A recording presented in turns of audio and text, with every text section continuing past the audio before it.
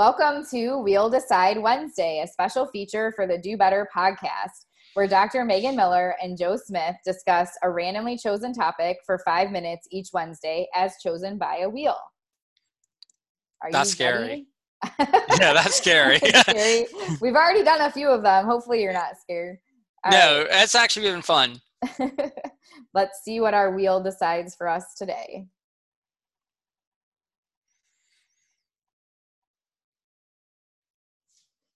We already did this one. Will, you let us down. I know. We'll have to spin again.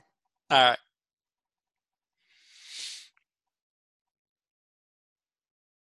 All right, I'm gonna do this. Okay, so here's a new rule. If we spin and it's something we've already talked about, we just do the one right below it, and we just work our way down until if we get to one we haven't done before, so we don't have to sit here and spin forever. So it says professional conferences. The one right below that is life cycle of a BCBA, and we have not done that one yet. Yeah, and then as always, if you have a suggestion for us, let us know on a hashtag We'll Decide Wednesday. Okay. And we will add that to our wheel for our next round of wheel spinning. Decide. Yeah. All right. So life cycle of a BCBA. Do you want to go first or do you want me to go first? Who did it the last time? I don't remember. I think I did. Yeah, I did for the last Okay, time. then let me go. Yeah, I think it'd be interesting to hear as like the newer minted one, what you expect the life cycle of a BCBA to be or what you've experienced so far. I like that take. Okay. And of course, as you guys know, this is completely random and we have no prep for this. So I'm going to start the time now. Okay.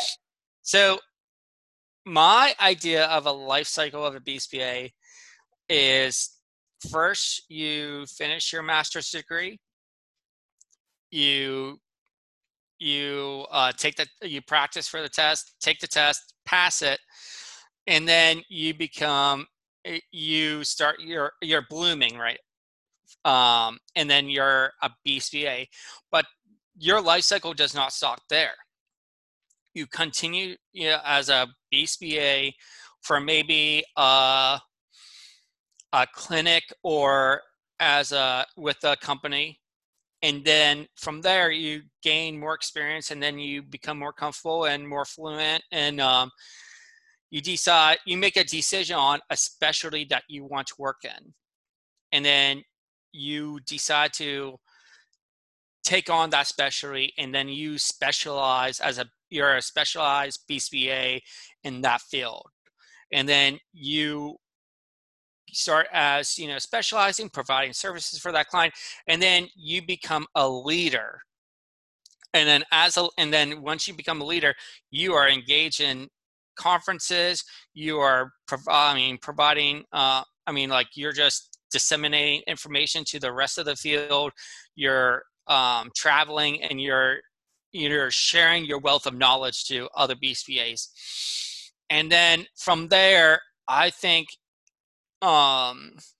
you get to a point where you continue and you learn from others while you're being a leader, and then you're disseminating that information until you retire.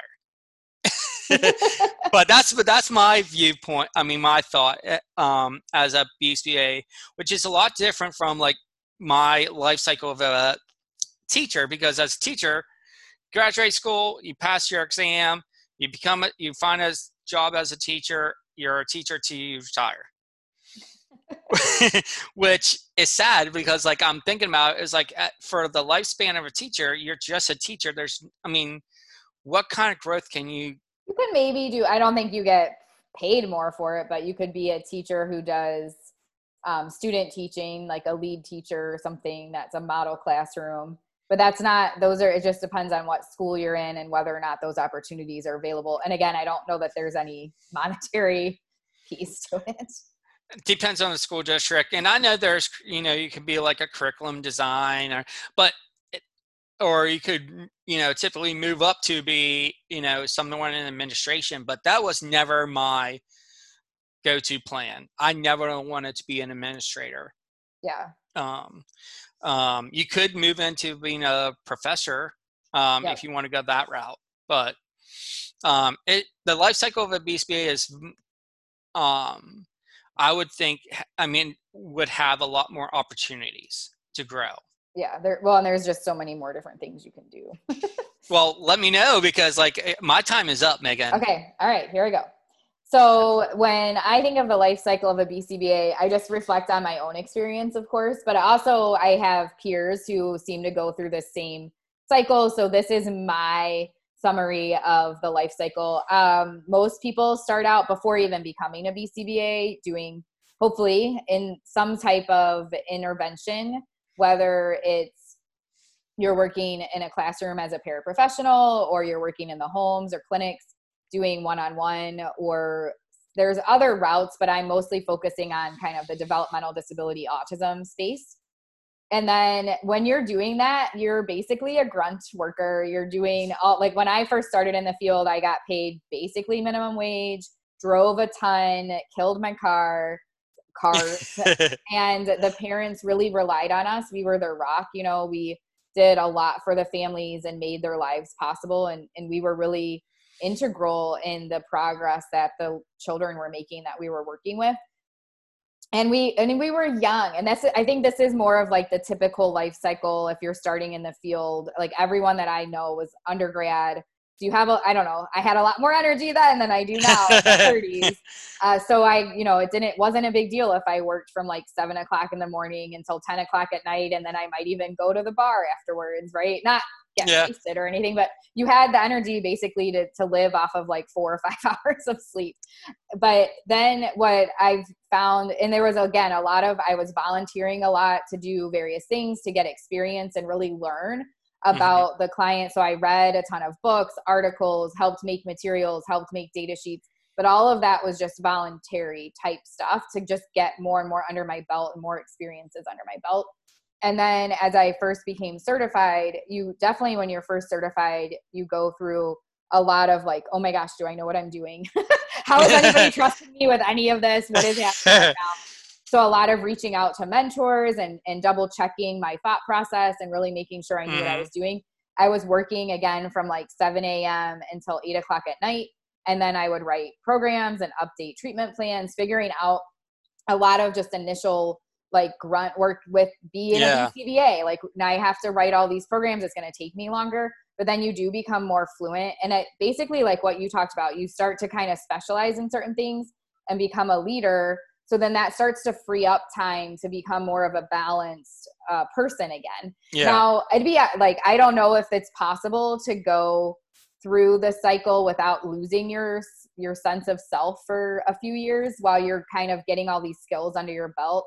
But that seems to be what I've experienced with most people, is that's kind of how things go. But then you should eventually, after, 5 to 10 years in the field, be able to like separate more. And my point being, if you've been in the field for a while and you're still at that like grunt, you feel like you're grunt work and there is no balance and it's just all ABA every day and you don't have time for yourself, then you probably need to reflect upon making some changes, because you should be. And if you're young, like a newer BCBA or like newer to the field and you are in that grunt stage, it's not the rest of your life. So there is hope and you will get through this, and try to I just don't see how you could initially be in any field that requires you to learn so many new skills, whether it's being a doctor, an educator, a behavior analyst, like any time where there's specialized skills that need to be learned, you're going to have at least a year, possibly up to 5 of this like just crazy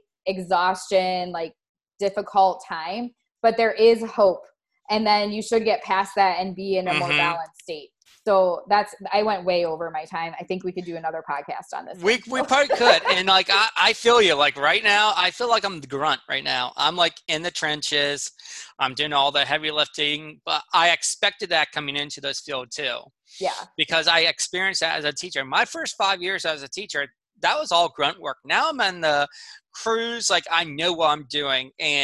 But I'm at the time now where I'm a leader as a teacher, and I'm providing like disseminating information in my building, and just being a sounding board, and also just be a voice of reason for other teachers.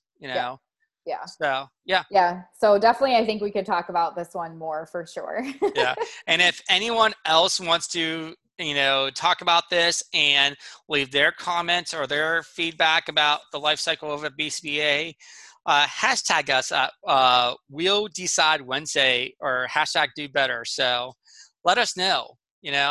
I would love to hear what other people's experience is, because I'm a newly minted BCBA, and I think this is something that is really interesting and important to talk about. So, yep. All right. Bye, everyone. bye. Thank you for listening.